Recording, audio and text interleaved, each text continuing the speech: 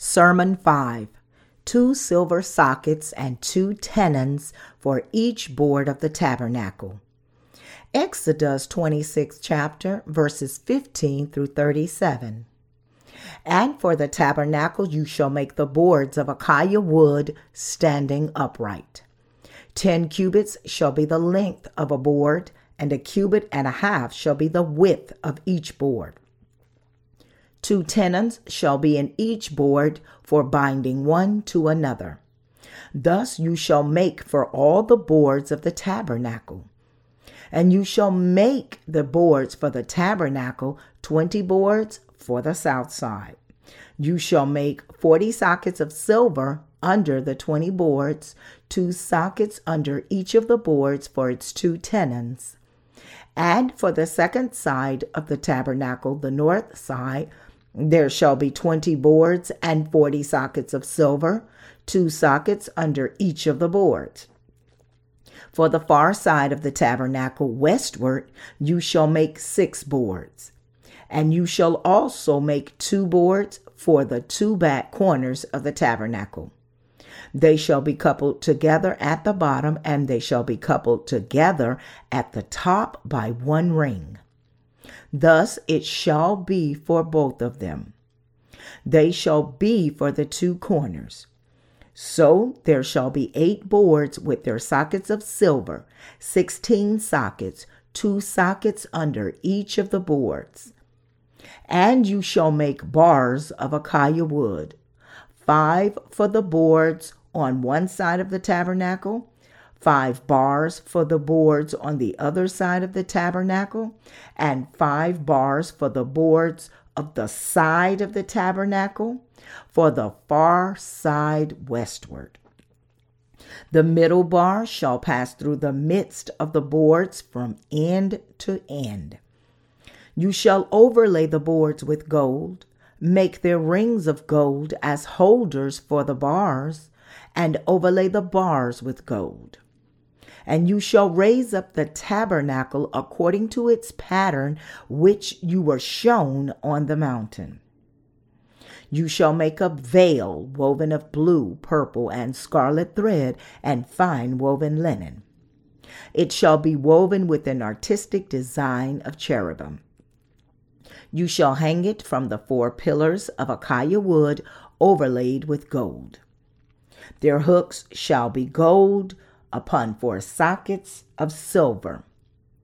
And you shall hang the veil from the clasp. Then you shall bring the ark of the testimony in there behind the veil. The veil shall be a divider for you between the holy place and the most holy. You shall put the mercy seat upon the ark of the testimony in the most holy. You shall set the table outside the veil and the lampstand across from the table on the side of the tabernacle toward the south, and you shall put the table on the north side. You shall make a screen for the door of the tabernacle, woven of blue, purple, and scarlet thread, and fine woven linen, made by a weaver. And you shall make for the screen 5 pillars of acacia wood, and overlay them with gold. Their hooks shall be gold, and you shall cast 5 sockets of bronze for them. The tabernacle itself was constructed with 48 boards, 20 boards for the south and north sides, 6 boards for the west side, and 2 boards for the 2 back corners. Each board measured 4.5 meters, which is 15 feet in length, and 67.5 centimeters, which is 2.2 feet in width.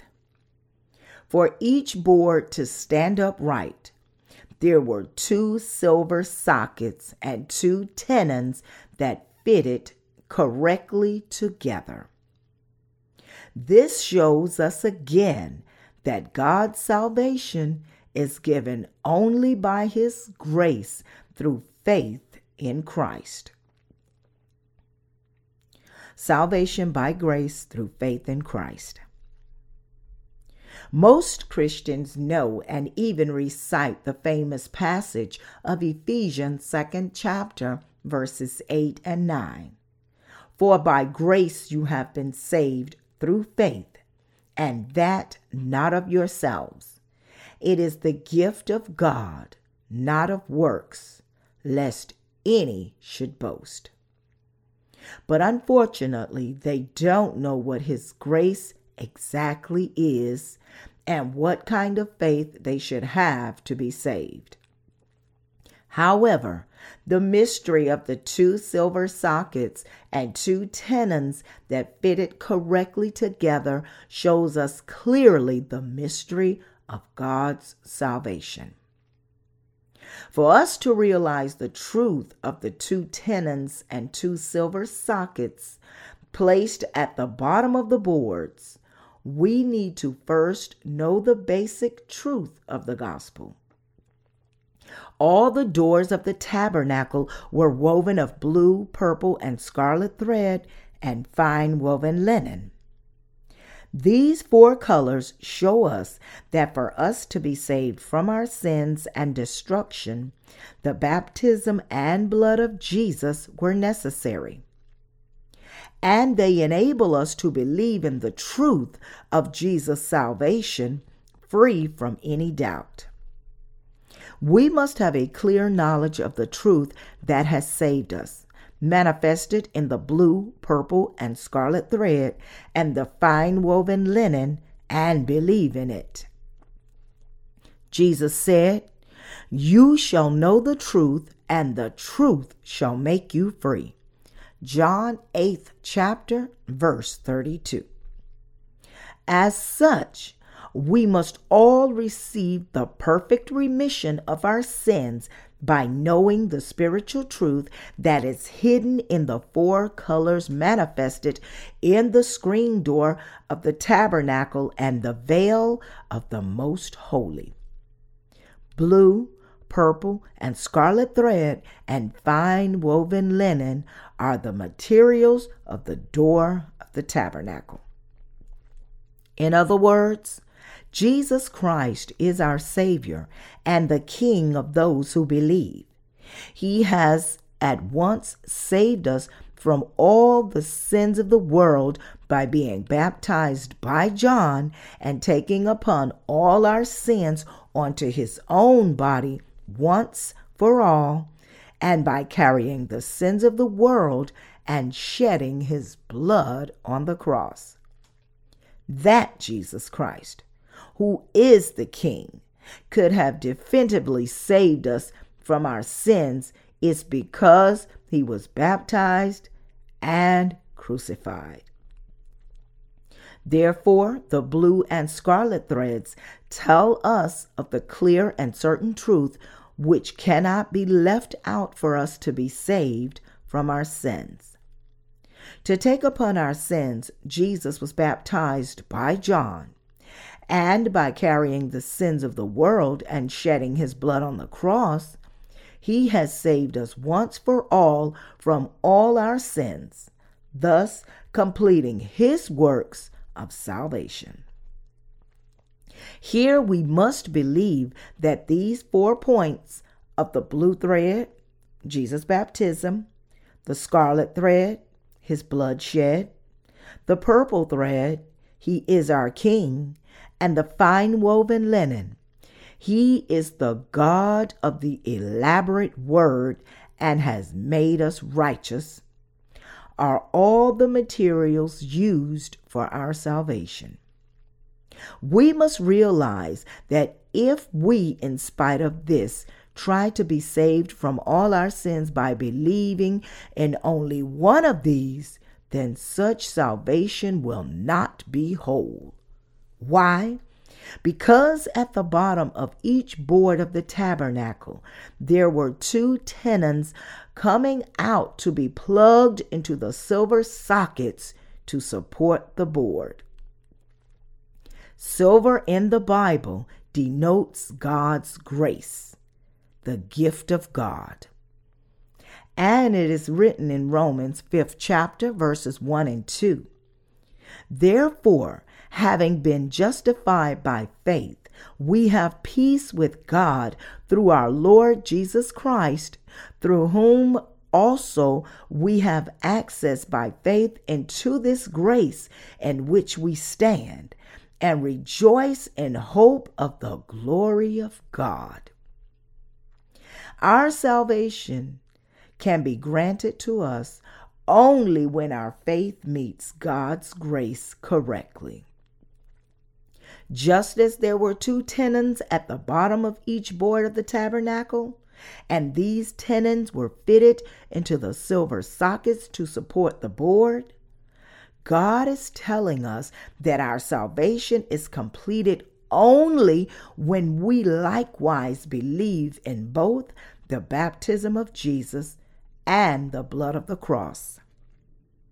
All of us had to believe in the reason and the actual substance as to why each board had 2 tenons protruding. These 2 sockets and 2 tenons of the board are the shadow of the gospel of the water and the Spirit, that in the age of the New Testament, Jesus Christ would come, be baptized by John the Baptist, be crucified, shed his blood, and die on the cross, and thereby fulfill our salvation completely. The grace of the remission of sin, in other words, is bestowed on the hearts of only those who actually believe in their righteous salvation that Jesus fulfilled by being baptized by John and shedding his blood on the cross to blot out their sins. As such, for us to be saved from our sins, we need the faith that believes in these 2 works of Jesus. As a matter of fact, everything of the tabernacle provides a detailed portrait of Jesus who has saved us from our sins. It was not for no reason that the Lord made the Israelites to use 2 tenons and 2 silver sockets for each board of the tabernacle. We have been saved and delivered from all our sins and all the condemnation of sin entirely through the works of baptism and bloodshed that God has given us. In other words, it is by believing in the gospel of the water and the Spirit that we received the right to become God's children. Our faith, that is like pure gold, has been built by receiving this gift of God. Do you still not know who you really are, even as you believe in Jesus? Do you consider yourselves as good? Do you think by yourselves that you have a righteous character that cannot tolerate any unrighteousness at all, under any circumstance and in any form? Do you think that you are somehow righteous before God just because you keep God's commandments in your hearts every day and try to obey and act them out in your own lives? All that we are doing is just pretending to be righteous, while we are committing adultery and fornication in privacy.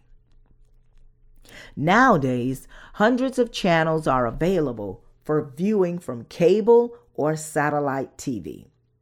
Running for 24 hours a day, these channels carry their own specialty programs and feed them continuously. Among these channels are the most commercially successful specialty channels are, above all, adult channels. There are many such adult channels where all kinds of pornographic materials are available for viewing by simply flipping through the channels. How about pornographic websites? Needless to say, a flood of pornographic spam mails are now deluging the world. Everyone deplores the evil of these obscene websites. But when we think of the law of supply and demand, their success can only mean that countless people actually enjoy such websites in their privacy. This phenomenon shows us that we human beings are fundamentally corrupted and obscene. The Bible points out the sinful hearts of mankind by referring to fornications, adulteries, and lewdness. God said that these things come out from the hearts of people and defile them, and that they are clearly sins. Are we not, then, all filled with sin? God repeatedly said that the properties to us are sinful. But do we really admit this? How is it? Can we escape from the properties of sin that are intrinsic to us by closing our eyes and covering our ears? We cannot help but commit all kinds of sin with the imaginations of our minds and thoughts. No matter how much we tell ourselves that we have to move away from such sins, and no matter how hard we try to do so, they are all in vain.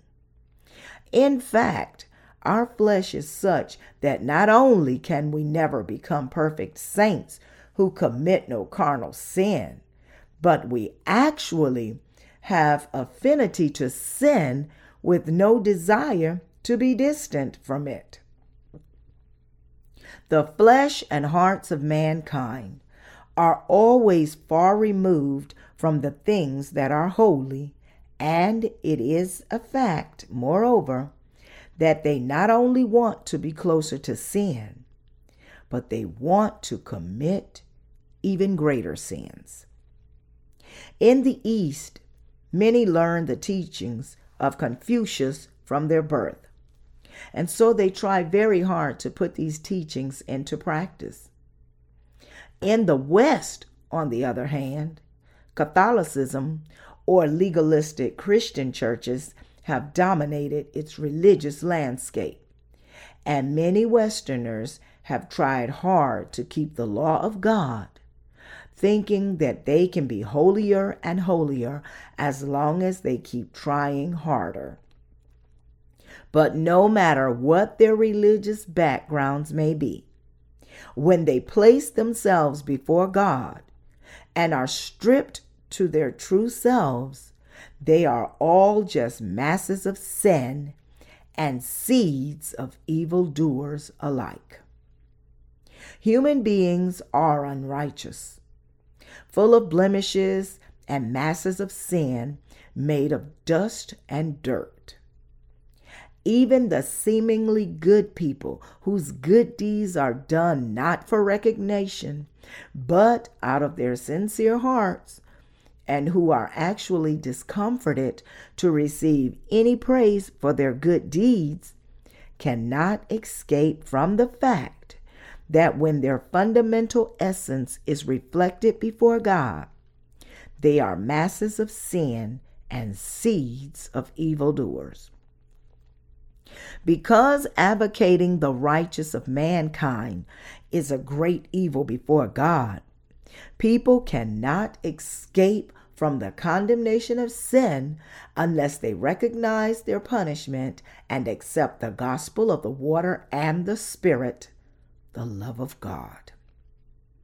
Before God, the efforts of mankind cannot be translated into any goodness, not even as small as dust, and the will of mankind is only filthy before Him. In the Bible, human beings are often implied as wood. A log of acacia wood itself cannot be raised as a pillar at the entrance of the temple of God unless God first overlays them with gold. And without the grace of salvation given by God, people are nothing more than dust that cannot but face the judgment of fire. However, God removed all our sins and transgressions by having Jesus Christ, the Messiah, receive baptism and bleed to death, even as we remained only as sinners. Such salvation was prophesied in detail by King David about 1,000 years before the Messiah came.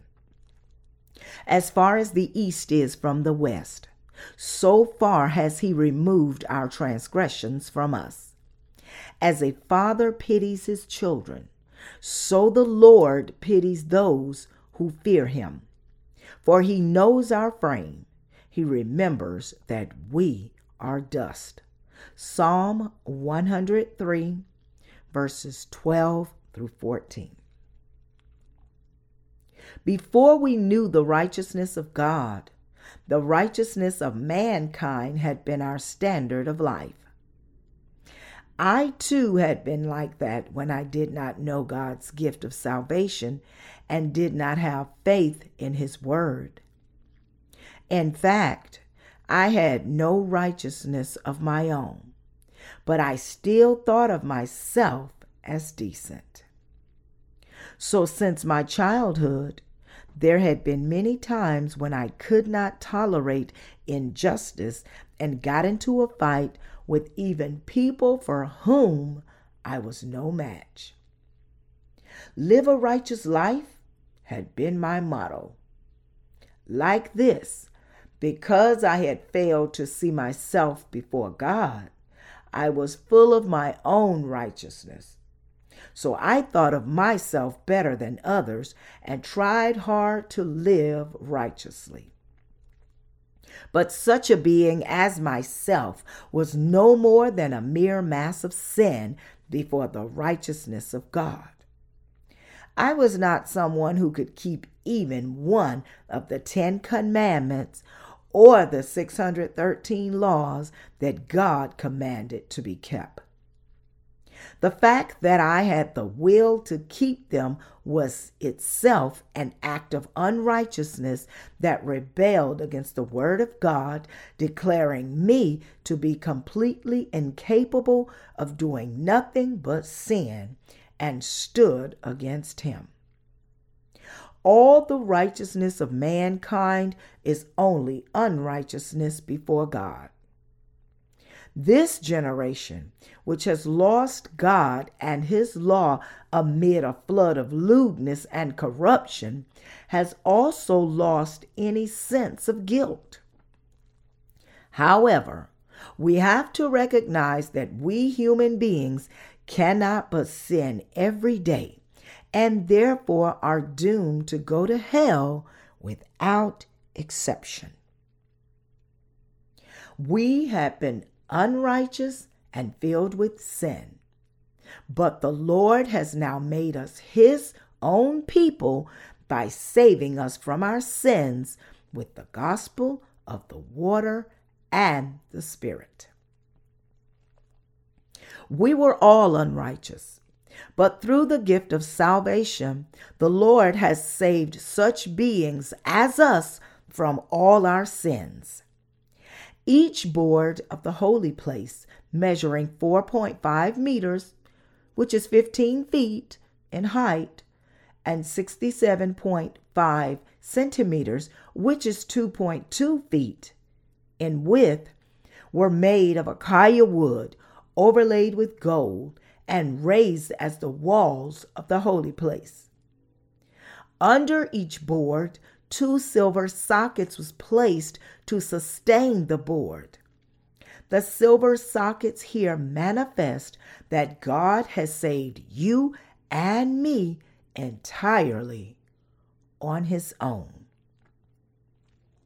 The truth that God has saved us from sin is his love. in that Jesus Christ came to this earth and was baptized to take upon our sins, bore the condemnation of our sins by dying on the cross, has thereby saved us from all the sins of the world and all condemnation. By believing in the gift of salvation he has given us, we have been born again. This gift of salvation that the Lord has given us is incorruptible like gold, and so it is forever unchanging. The salvation that the Lord has given us is made of the baptism and blood of Jesus, and it has entirely and cleanly blotted out all our sins. It is because the Lord has saved us from all our sins that you and I could have been wholly delivered from all the sins that we commit with our minds, with our thoughts, and with our actual deeds. By believing in the gift of salvation that God has given us in our hearts, we have become precious saints. Through the 2 sockets that sustained each board of the tabernacle, God is telling us of the salvation of the water and the Spirit. God is telling us that it is 100% His grace and gift that we have become His children. If we take out our faith in the baptism and blood of Jesus from us, then there is nothing remaining in us.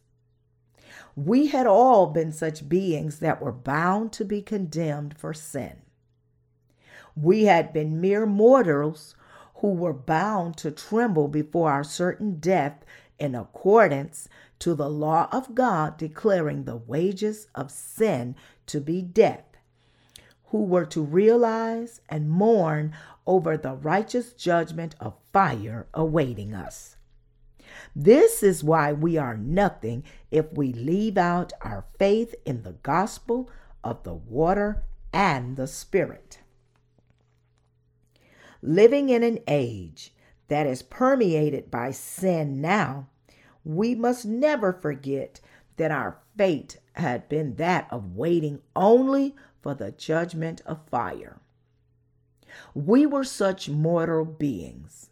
However, God's grace has been bestowed on us entirely because He has given us the salvation of the water and the Spirit. The Messiah came to this earth, was baptized by John, shed his blood, and died on the cross, rose from the dead again, and has thereby saved us from all our sins, all our unrighteousness, and all our condemnation.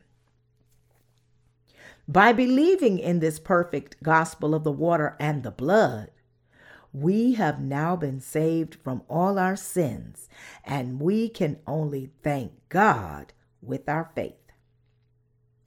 Though we are insufficient in the flesh, our workers, ministers, and I are preaching this gospel of the water and the Spirit throughout the whole world.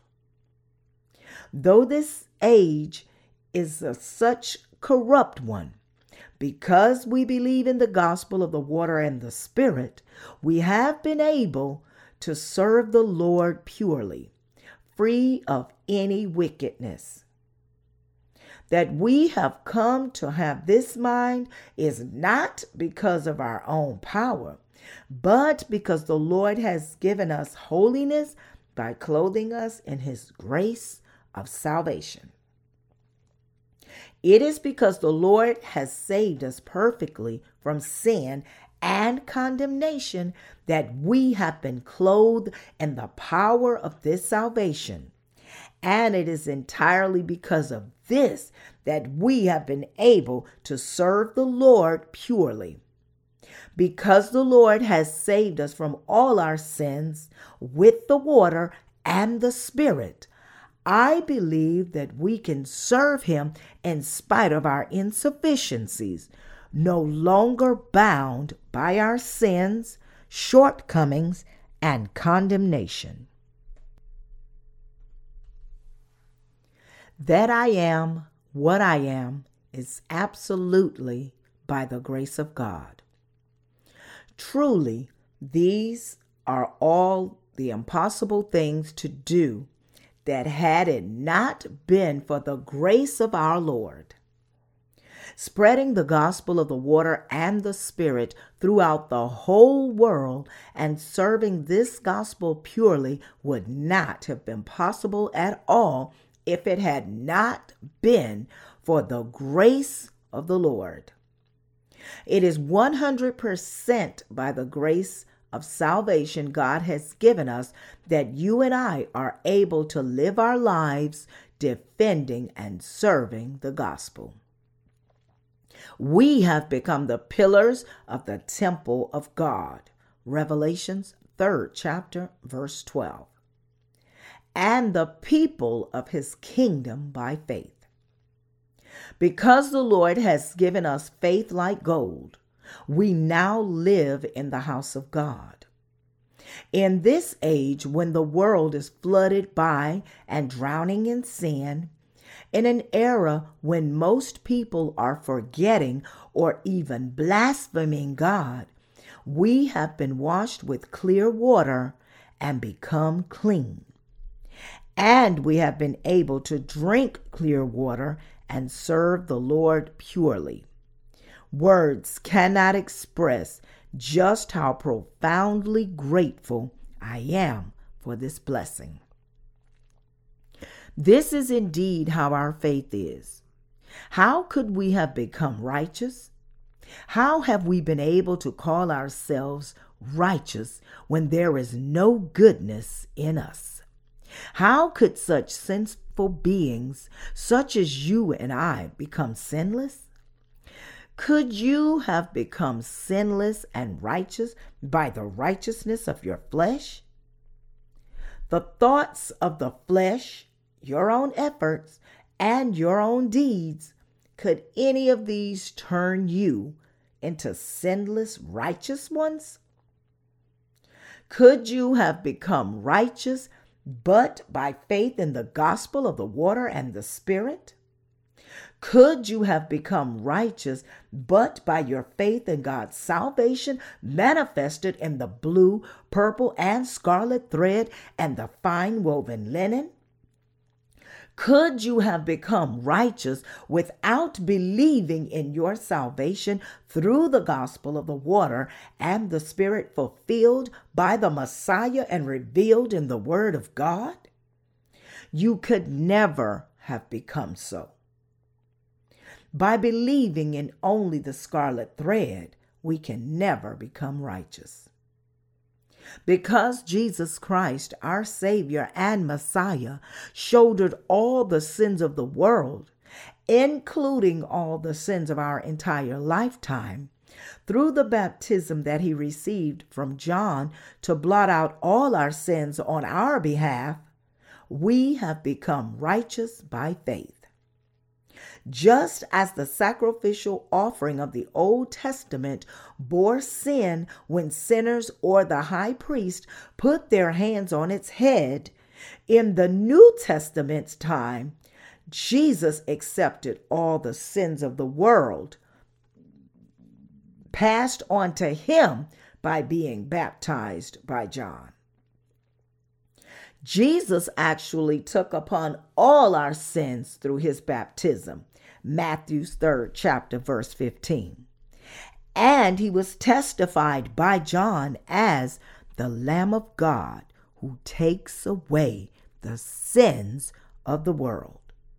John 1st chapter, verse 29.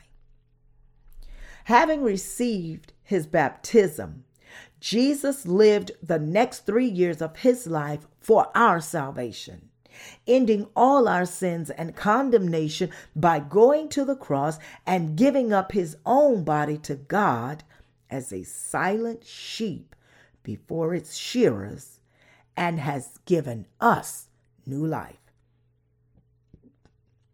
It is because Jesus Christ took upon our sins through the baptism that he received from John that he gave himself up quietly and was nailed on both his hands and feet when he was crucified by Roman soldiers. Hung on the cross, Jesus shed all the blood that was in his body and put the final period to our salvation, saying, "It is finished." John 19th chapter, verse 30. Having thus died, he rose again from the dead in 3 days, ascended to the kingdom of heaven, and has become our Savior by giving us eternal life. By shouldering the sins of the world through the baptism that he received from John the Baptist, and by his cross, resurrection, and ascension, Jesus has become our perfect Savior. So the Bible declares, "Now where there is remission of these, there is no longer an offering for sin." Hebrews 10th chapter, verse 18. Faith in only the blood of the cross and the doctrine of incremental sanctification has never saved you wholly from your sins. Christians should know that they cannot be saved perfectly from their sins by believing only in Jesus' blood of the cross. Because people sin every day with their eyes and acts, they cannot blot out their sins just by believing in the blood of the cross alone. One of the most persuasive iniquities committed in people's lives nowadays is sexual immorality. As a culture of explicit and obscene sexuality pervades the world, this sin is ingrained in our flesh. The Bible commands not to commit adultery, but today's reality is that because of the circumstances that surround them, many people end up committing this sin even as they do not want to. God declares that anyone who looks at a woman lustfully has already committed adultery in his heart. Matthew's 5th chapter, verse 28. And yet, what our eyes see every day is all obscene. So people are committing such lewd sins every minute and every second. When this is the case, how can they be sanctified by giving their prayers of repentance and enter the kingdom of God? How can they become righteous? Do their hearts become righteous when they discipline themselves for a long time and somehow get sanctified when they get old? Do their characters become meeker? Do they become more patient? Of course not. What happens is the exact opposite. Among the prevailing Christian doctrines is the doctrine of incremental sanctification. This doctrine holds that when Christians believe in the death of the Lord Jesus Christ on the cross for a long time, give prayers of repentance daily, and serve the Lord daily, then they gradually become holy and good-tempered. It claims that the more time goes by since we began to believe in Jesus, the more we are made into someone who has nothing to do with sin and whose deeds are virtuous, and that by the time death approaches us, we would have become completely sanctified and therefore completely sinless. And it also teaches that because we would have given our prayers of repentance all the time, we would have been washed of our sins every day, as our clothes are washed. And therefore, when we die in the end, we go to God as someone who has become perfectly righteous. There are many who believe like this, but this is only a hypothetical speculation conjured up by man-made thoughts. Romans 5th chapter, verse 19 says, "For as by one man's disobedience many were made sinners, so also by one man's obedience many will be made righteous." The passage tells us that all of us are made sinless by one man's obedience. What you and I could not do, Jesus Christ achieved when he personally came to this earth. Knowing well that you and I could not free ourselves from sin, Jesus remitted our sins on our behalf. Something that neither you nor I could ever do. By coming to this earth, receiving baptism, being crucified, and rising from the dead again, he has saved you and me and cleansed us from all our sins once for all. That Jesus Christ could give salvation to all his people by the remission of sin was made because he obeyed the will of God. Obeying God's will as the Messiah, Jesus Christ has bestowed on us the grace of salvation through his baptism, cross, and resurrection.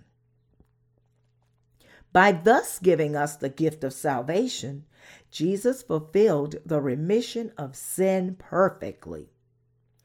And now, by faith, we have been clothed in the grace of this salvation. For the Lord has fulfilled our salvation from sin, which could never have been achieved by our own endeavors. However, most Christians do not believe in the baptism that Jesus received, but instead believe only in the blood that he shed on the cross and try to become sanctified through their own deeds. In other words, even as Jesus took upon all the sins of mankind when he was baptized by John, people still do not believe in this truth. Chapter 3 of Matthew tells us that the first thing that Jesus did in his public life was receiving the baptism from John. This is the truth attested by all the four gospel writers. Jesus took upon our sins by being baptized by John the Baptist, the representative of mankind and the greatest of all who were born of women. And yet there are so many people who ignore this fact and do not believe in it. Such people believe in Jesus without believing in his baptism and fervently praise only the precious blood of the cross that he shed. Pained by the death of Jesus on the cross, they rouse up their emotions, make all kinds of racket in their praise, shouting out, "There's wonderful power in the blood. There is power, wonder-working power in the precious blood of the Lamb." They try to go to God, in other words, fueled by their own emotions, vigor, and strength. But you must realize that the more they do so, the more hypocritical they become, pretending to be holy, but actually accumulating sins in their hearts in secrecy. How could we believe in Jesus as our Savior without even knowing the gospel of the water and the Spirit? When we hear people talking about the tabernacle, we often see that they don't even have the slightest clue as to what they are really talking about. When it comes to believing in the tabernacle, how can we just believe in whatever way we deem convenient and fitting? Because salvation from sin that the Lord has fulfilled is so elaborate. God has enabled us to realize how elaborately and how concretely our salvation has been fulfilled. Through the tabernacle, He has also made us realize that the Lord has saved us with the blue and purple threads, the water, and the blood. We come to realize that to blot out our sins, the Lord came not only by water, but by water and blood. 1 John 5th chapter, verse 6. The water, the blood, and the Spirit in which we believe are one. It is by coming as a man, being baptized by John the Baptist, dying and rising from the dead again, that God has saved us. Through the tabernacle, we have been able to discover and believe in this detailed portrait of salvation. By studying the 2 tenons and 2 silver sockets of each board, we have come to realize the method by which Jesus has saved us from our sins. And we have thus found the truth that we must surely believe in the ministries of Jesus manifested in the blue, purple, and scarlet thread. Apart from the Bible, nowhere else can this salvation find its origin. We need the gift of salvation that is made of these 2 elements of baptism and the cross. Those who believe in this truth can then become the ones who are born of God. By delivering us from our sins with the water and the Spirit, God has fulfilled our salvation perfectly. 2 tenons, in other words, were made under each board and plugged into 2 silver sockets. This truth is absolutely necessary and tremendously important for us and our remission of sin. Most critically, we must believe in our salvation that God has completed for us. For if we do not believe in the truth of the blue, purple, and scarlet thread, we can never be saved. As each board of the Holy Tabernacle needed 2 silver sockets to stand upright, when it comes to believing in Jesus Christ, 2 truths of His grace are absolutely necessary. What are they?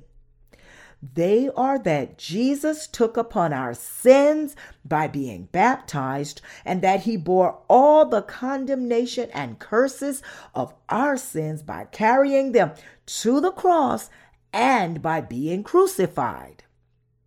Whoever is made righteous can be made so only when he or she wholly believes in these 2 graces of perfect salvation. Our faith in both the baptism of Jesus and the blood of the cross, the 2 pivots of His gift of salvation, make us stand firmly in the house of God. As the two tenons were put into the two silver sockets, each board could stand upright. Like this, it is by our correct faith that believes in the two pivots of his salvation that we are made truly blameless people. By believing in the gospel of the water and the blood given by Jesus, we receive faith like gold that is forever unchanging. By believing in this gospel of the water and the Spirit manifested in the blue, purple, and scarlet thread and the fine woven linen, we become the saints who have received the salvation of the perfect remission of sin. Theology until now and the age of the gospel of the water and the Spirit. Excluding the early church period, since the Edict of Milan in 313 AD, Christianity, including today's Christianity, has been spreading the gospel of the cross that leaves Jesus' baptism out. From the early church period to 313 AD, which legalized Christianity as the new Roman religion, Christianity had preached the gospel of the water and the Spirit.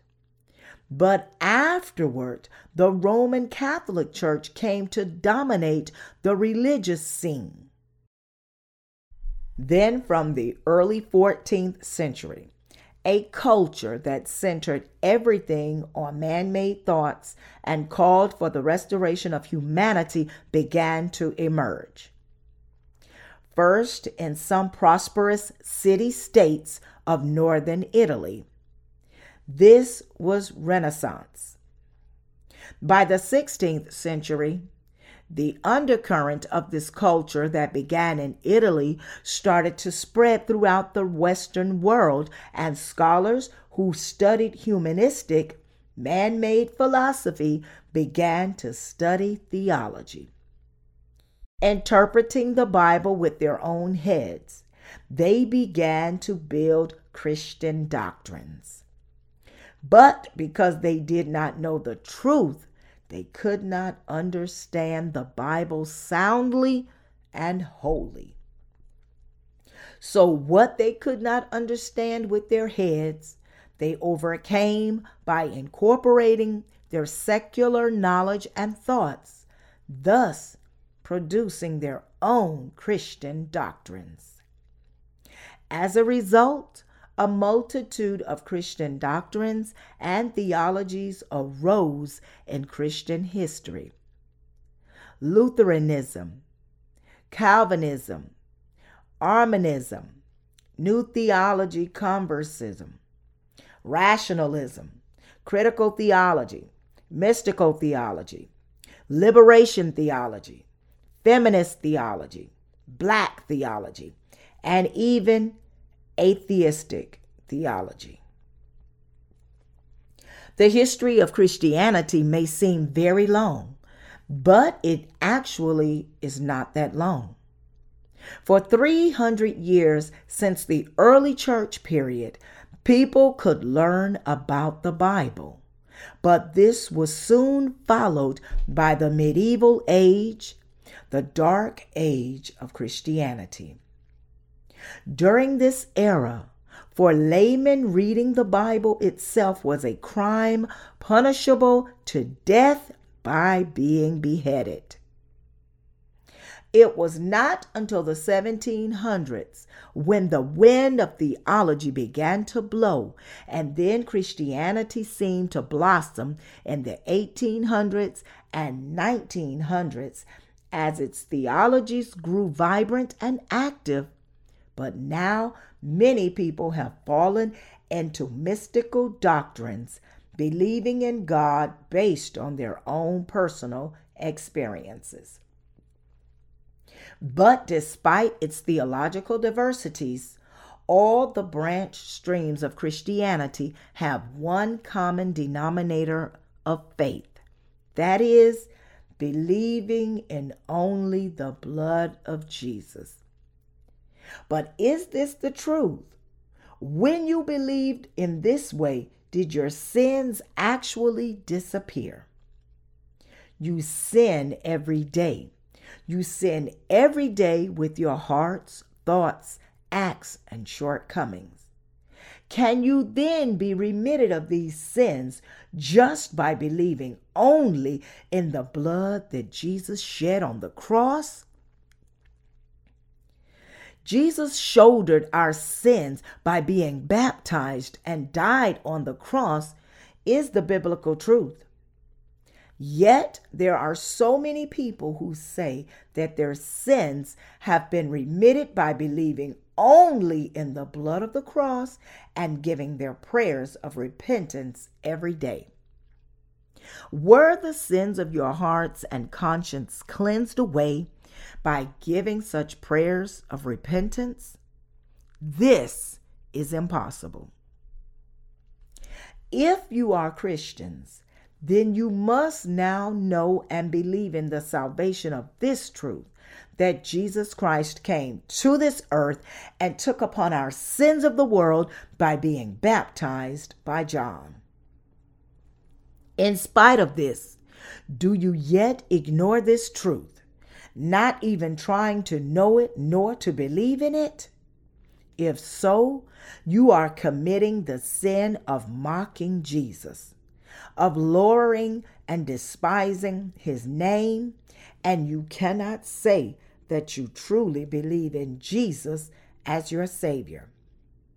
By leaving out Jesus' baptism from this salvation fulfilled by Jesus Christ and believing in him in whatever way that you want, you can never be clothed in the grace of salvation. Yet many Christians do not believe in this truth as it is, that Jesus has blotted out our sins, but instead follow their own thoughts and believe in whatever twisted truths they want to believe. Nowadays, their hearts have been hardened more and more by their mistaken doctrinal faith, believing that their sins can be blotted out just by believing in the blood of the cross alone. But the answer of salvation planned by God is as the following. We can receive the everlasting remission of sin by believing in Jesus' baptism, his death on the cross, and his resurrection. Yet there have risen a countless number of people who believe in Jesus by taking out his baptism from this truth of salvation, misunderstanding and misbelieving the following equation to be an immutable law: Jesus, the cross and his resurrection, plus prayers of repentance, plus virtuous deeds, equals salvation received through incremental sanctification. Those who believe in this way are only saying with their lips that they have received their remission of sin. However, the truth is that their hearts are actually filled with heaps of sin that still remain unsolved. Do you still have sins in your hearts? If you have sin in your hearts, even as you now believe in Jesus, then clearly there is a serious problem with your faith. It is because you believe in Jesus merely as a matter of religion that your conscience are not clean and have sin. However, the very fact that you can realize you still have sin remaining in your hearts is extremely fortunate in itself. Why? Because those who truly realize that they have sin will recognize that they cannot avoid but be bound to hell for this sin. And when they do, they can finally become the poor in spirit and thereby be able to hear the word of true salvation. If you want to receive the remission of sin from God, then your hearts must be prepared. Those whose hearts are ready before God admit, God, I want to receive the remission of sin. I have believed in Jesus for a long time, but I still have sinned. Because the wages of sin is death, I cannot but be cast into hell. Like this, they recognize themselves as wholly sinful before God. Those who recognize the Word of God, those who believe that the Word of God is surely fulfilled exactly as it says, none other than these are the ones whose hearts are ready. God meets such souls without exception.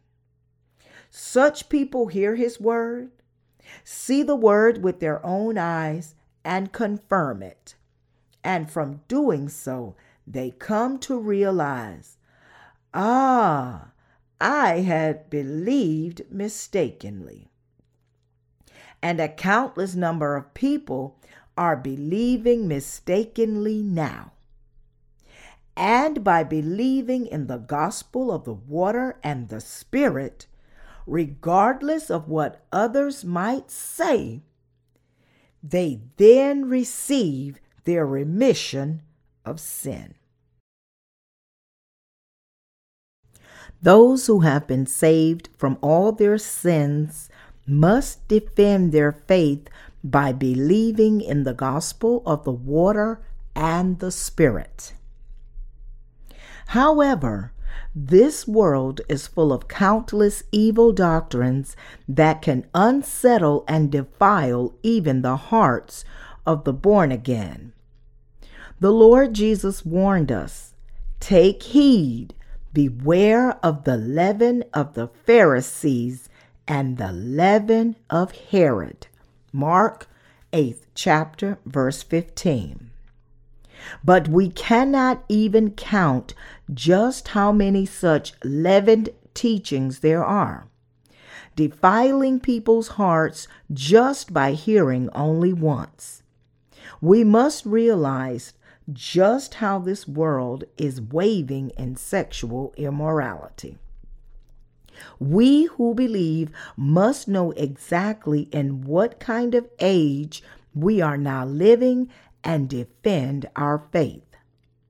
Yet, even as we live in such a sinful world, in our hearts is the unaccessible truth that the Lord has delivered us from sin. The word of testimony that bears witness to our unchanging salvation is the gospel of the water and the Spirit. We must have faith in the truth that is neither shaken by the world nor dragged by it. Everything from this world is not the truth. God told us that the righteous overcome the world.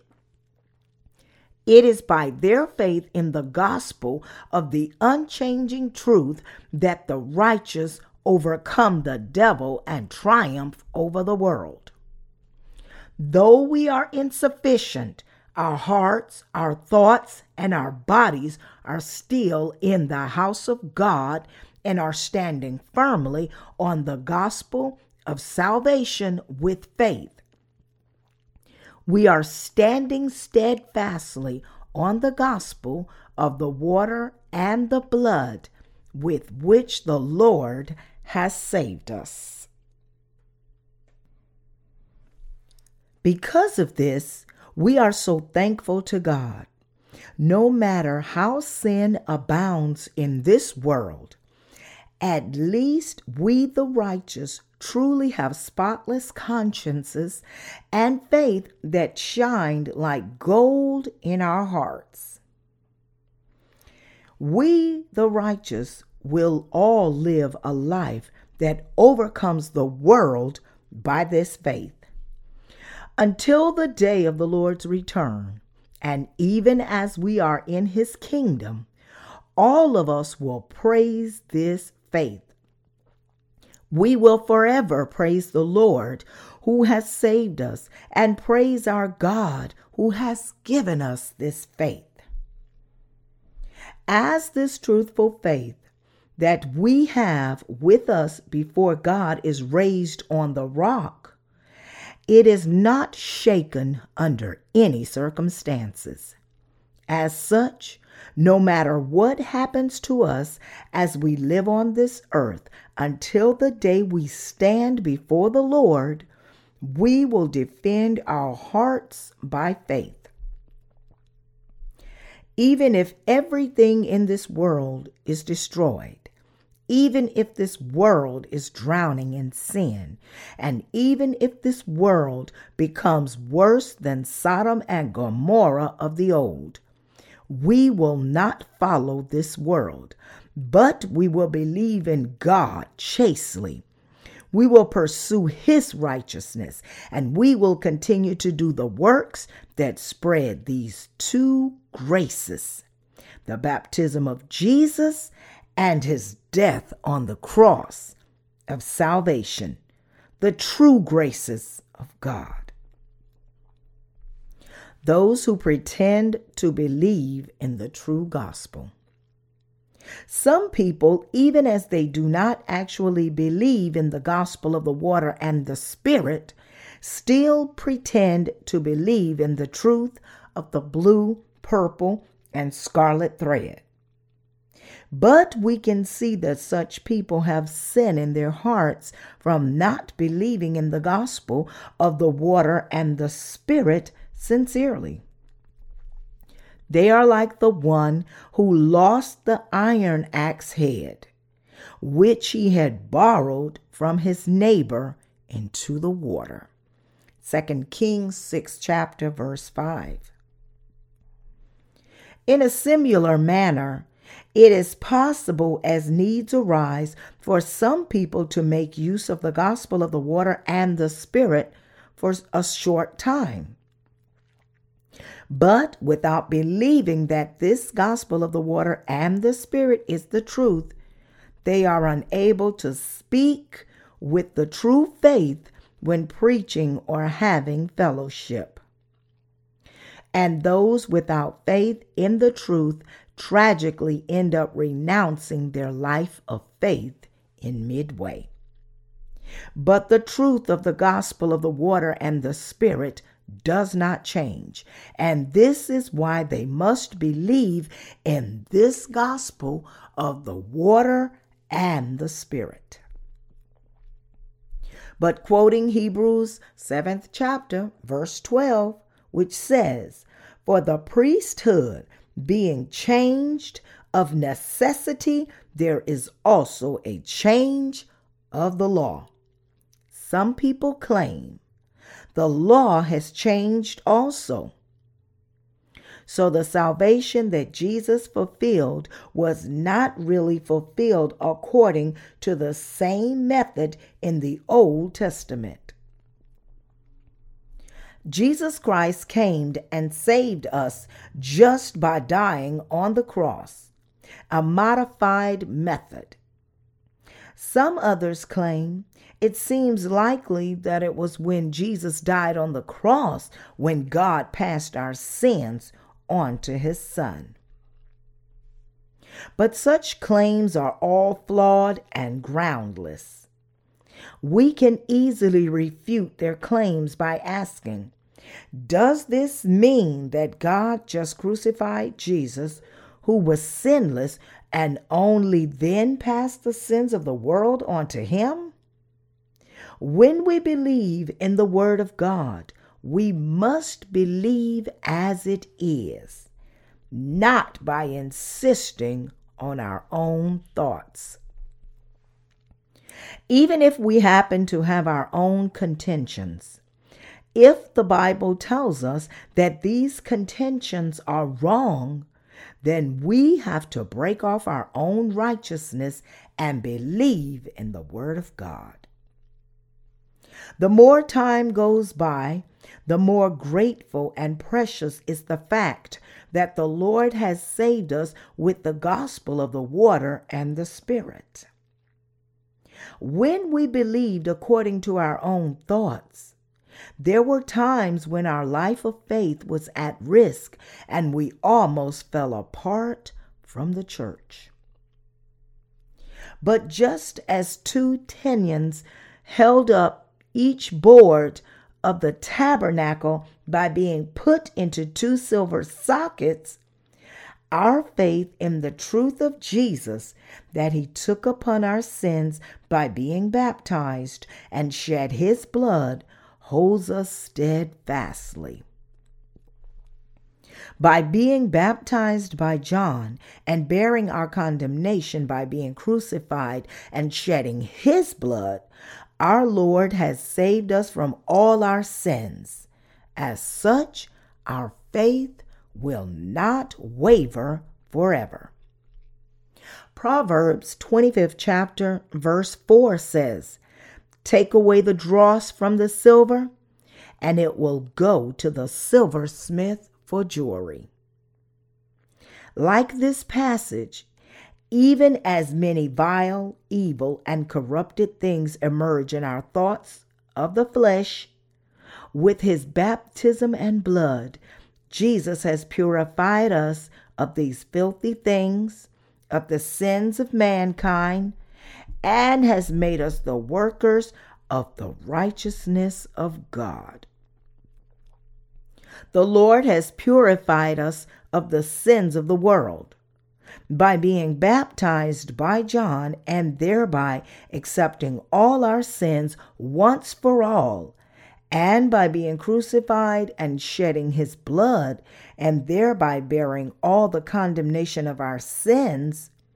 Jesus has cleanly saved us from the sins of the world. As such, those who believe in the gospel of the water and the Spirit are guaranteed of their everlasting salvation.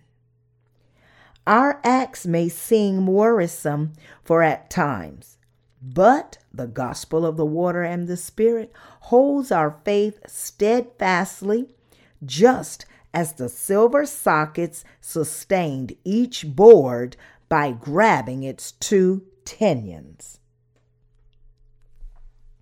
The everlasting grace of salvation that holds us. Now, let us turn our attention to the bars that held the boards of the tabernacle together. Exodus 26th chapter, 26th and 27th verse says, "And you shall make bars of acacia wood, 5 for the boards on one side of the tabernacle, 5 bars for the boards on the other side of the tabernacle, and 5 bars for the boards on the side of the tabernacle for the far side westward." The overall shape of the tabernacle was rectangular.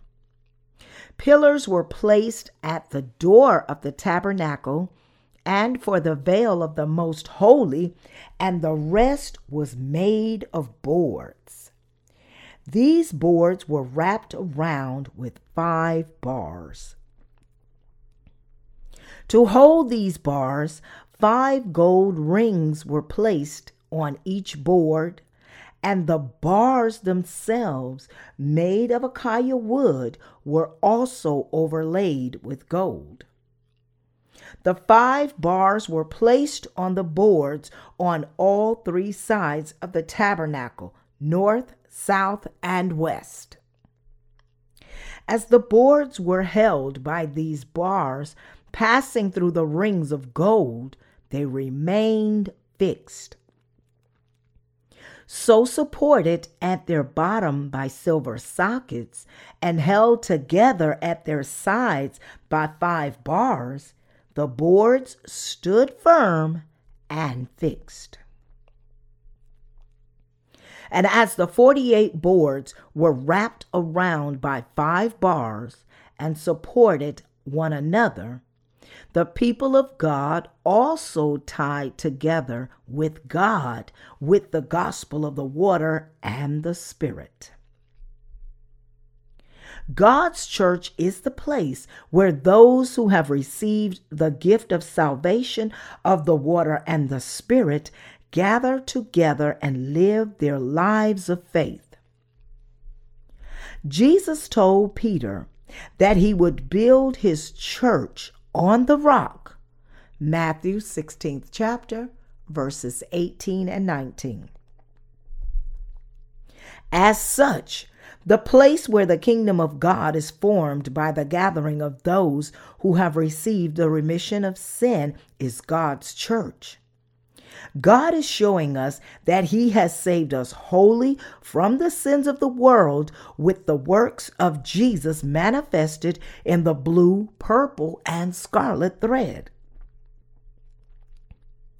Exodus 26th chapter, verse 28 says, "The middle bar shall pass through the midst of the boards from end to end."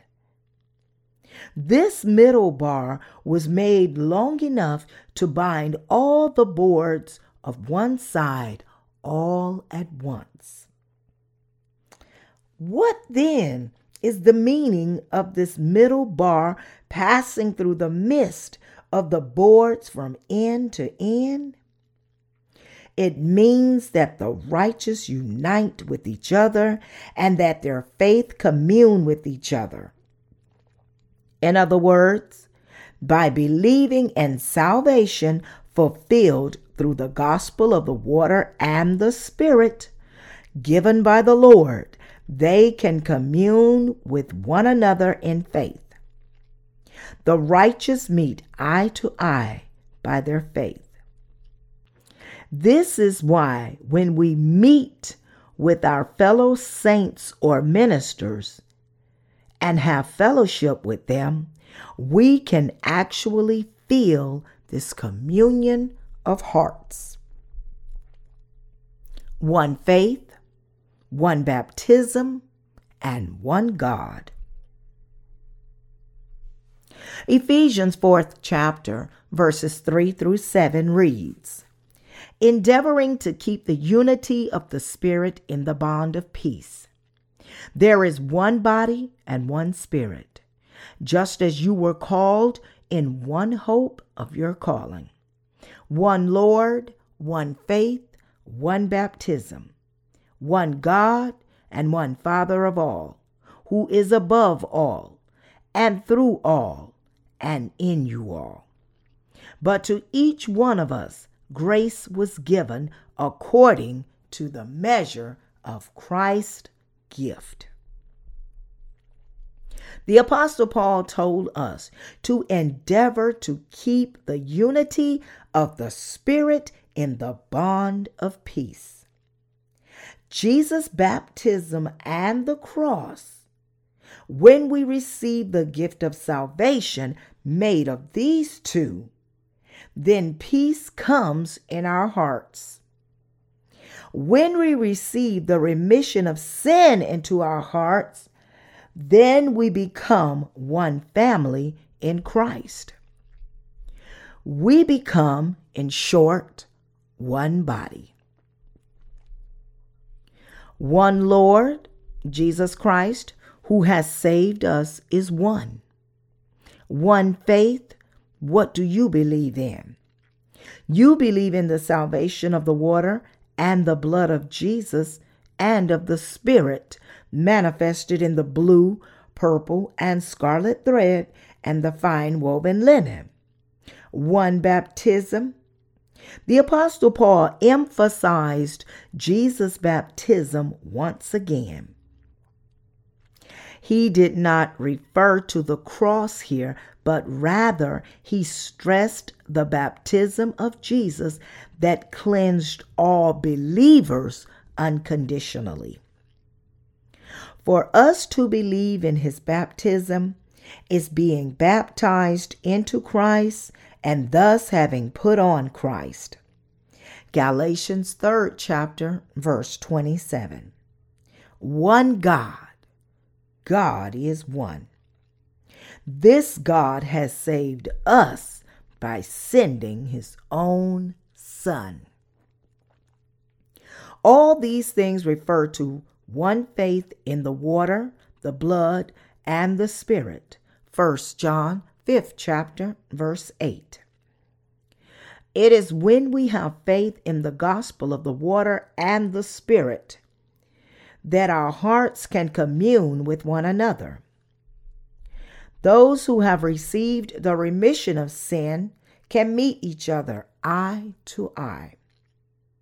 There may be a few times when they cannot understand each other completely. But as the middle bar passed through the midst of the boards from end to end, if they have really received the remission of sin in the center of their heart, then they can all commune with one another. This brother has also been saved from sin, but his flesh is weak, and there are many carnal remnants in his heart. Like everyone else, he too, a seed of evildoers, but the Lord has still remitted his sins with the gospel of the water and the Spirit. Like this, they come to understand one another and praise the Lord. No matter how insufficient people may be, if they receive the remission of sin and stay in the church, then their faces will light up, their thoughts will light up, their hearts will light up also, and they will be able to commune with one another. The righteous can see another eye to eye. What makes this possible? Faith makes it possible.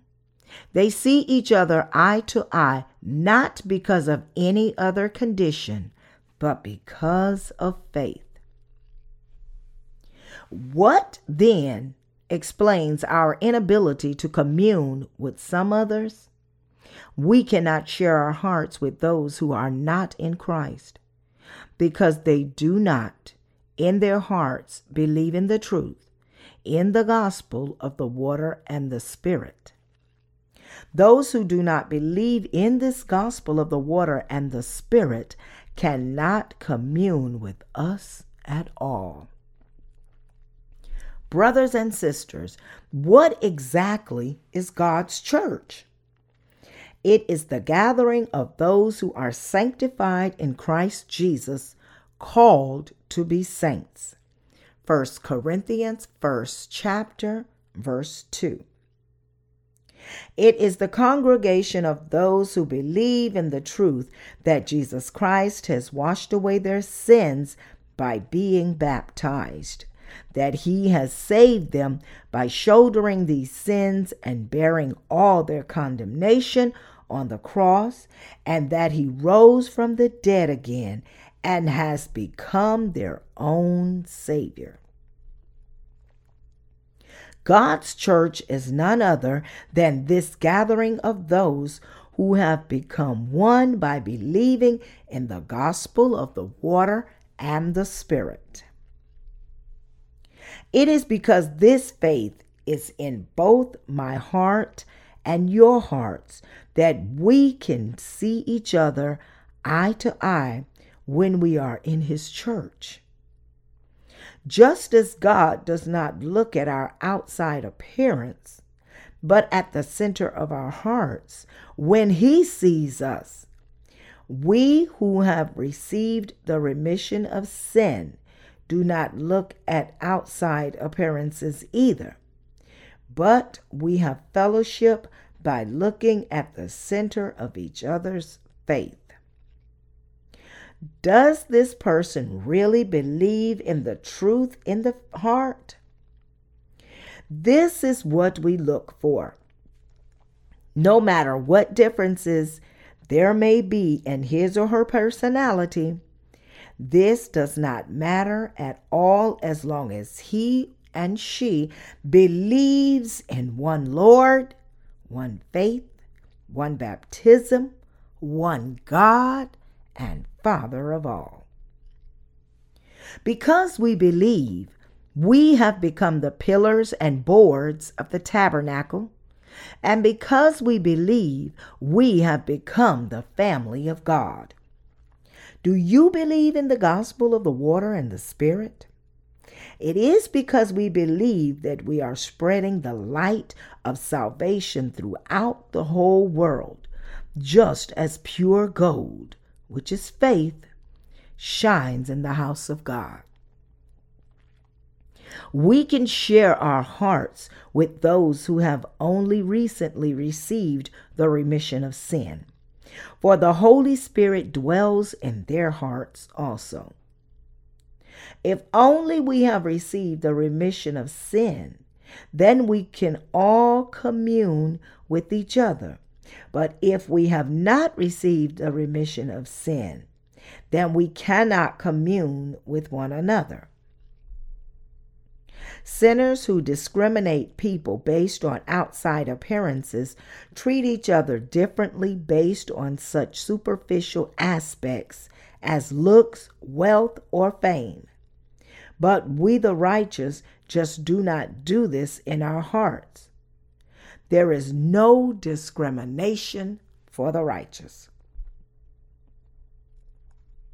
When people first receive the remission of sin, I often ask them, have you really received the remission of sin? Do you still have sin, or have all your sins disappeared?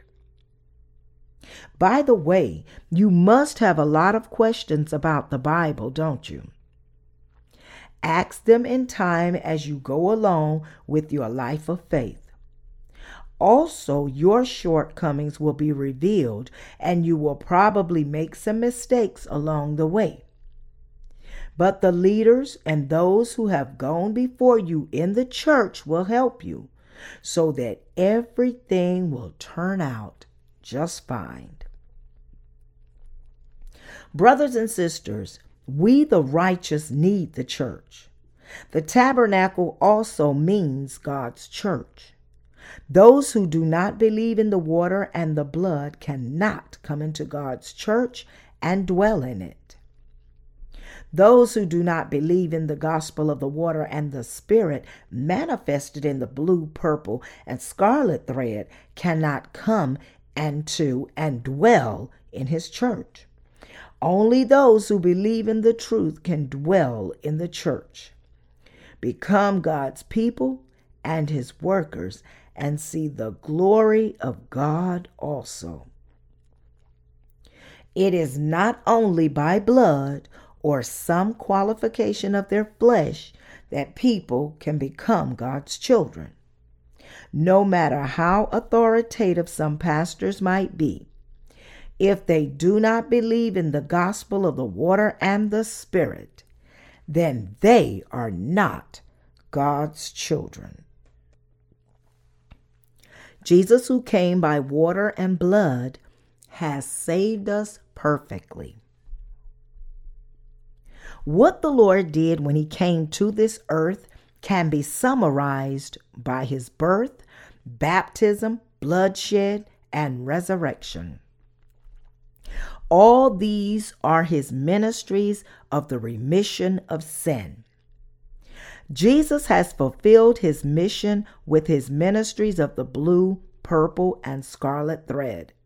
The blue, purple, and scarlet thread manifested in the temple were for our salvation from sin. God's salvation is so elaborate that we should not believe in him in our own way. We have to believe in his salvation as it is. Our faith should correctly accord with the two truths of his salvation, his baptism and his blood on the cross. That's why the two tenons were correctly fitted to the holes of the two silver sockets. We cannot regard the truth that Jesus has given us as just one of the knowledge of the world and believe it only as such. You and I are the ones who have been saved from sin before God by believing in Jesus' works of salvation manifested in the 2 silver sockets. The tabernacle tells us of Jesus' detailed method of salvation, and this salvation has actually been fulfilled for us already. Believe in the 2 gifts of salvation that God has given you. Gold that was used in the tabernacle implies faith. If you believe in the truth as it is, then salvation and the glory of the Lord can become yours, but not if you do not believe. Do you want to live inside the tabernacle by faith, clothed in God's glory and protected by Him? Or do you want to be cursed forever by continuing to not believe? If you believe only in the blood of the cross, then you cannot be saved. You must believe that the blood of the cross and the baptism are one. The gift of the Lord is made of these 2. The Spirit of God dwells in our hearts only when we believe in both of these 2 elements, Jesus' baptism and bloodshed. The Holy Spirit never dwells in the hearts of those who do not believe in them. If you confess your faith only with your lips and do not believe in your hearts, and if your knowledge is no more than a mere intellectual exercise, then you can never be saved. To be saved, you must first draw a clear line of demarcation, setting the boundaries of your salvation. Until now, I had not been saved. The salvation that I had believed in was not the real one. But by believing in Jesus, who came by the water and the blood, I have now been saved. People can become righteous only when they first become sinners at least once. They must admit that as the unsaved, they are bound to be condemned for their sins, and then become the perfectly saved ones by believing in the gospel of the water and the Spirit. With the blue and purple thread, the baptism and blood of Jesus, we must receive our perfect salvation. With His baptism and blood, the Lord has given us the gift of perfect salvation. To prevent us from believing based on our own thoughts, the Lord revealed this salvation in detail through the tabernacle also. Because this salvation is so precious and perfect, it is worthy for everyone to believe. Do not believe in just a single aspect of His salvation, the blood of the cross, but believe in both the baptism and blood of Jesus all at once. If there is anyone among us who has not been saved yet, then it is my sincere hope that he or she would be saved by believing even now in this truth. Is there anyone who still believes in the blood of Jesus alone? There are so many Christians who still believe such a half-baked gospel.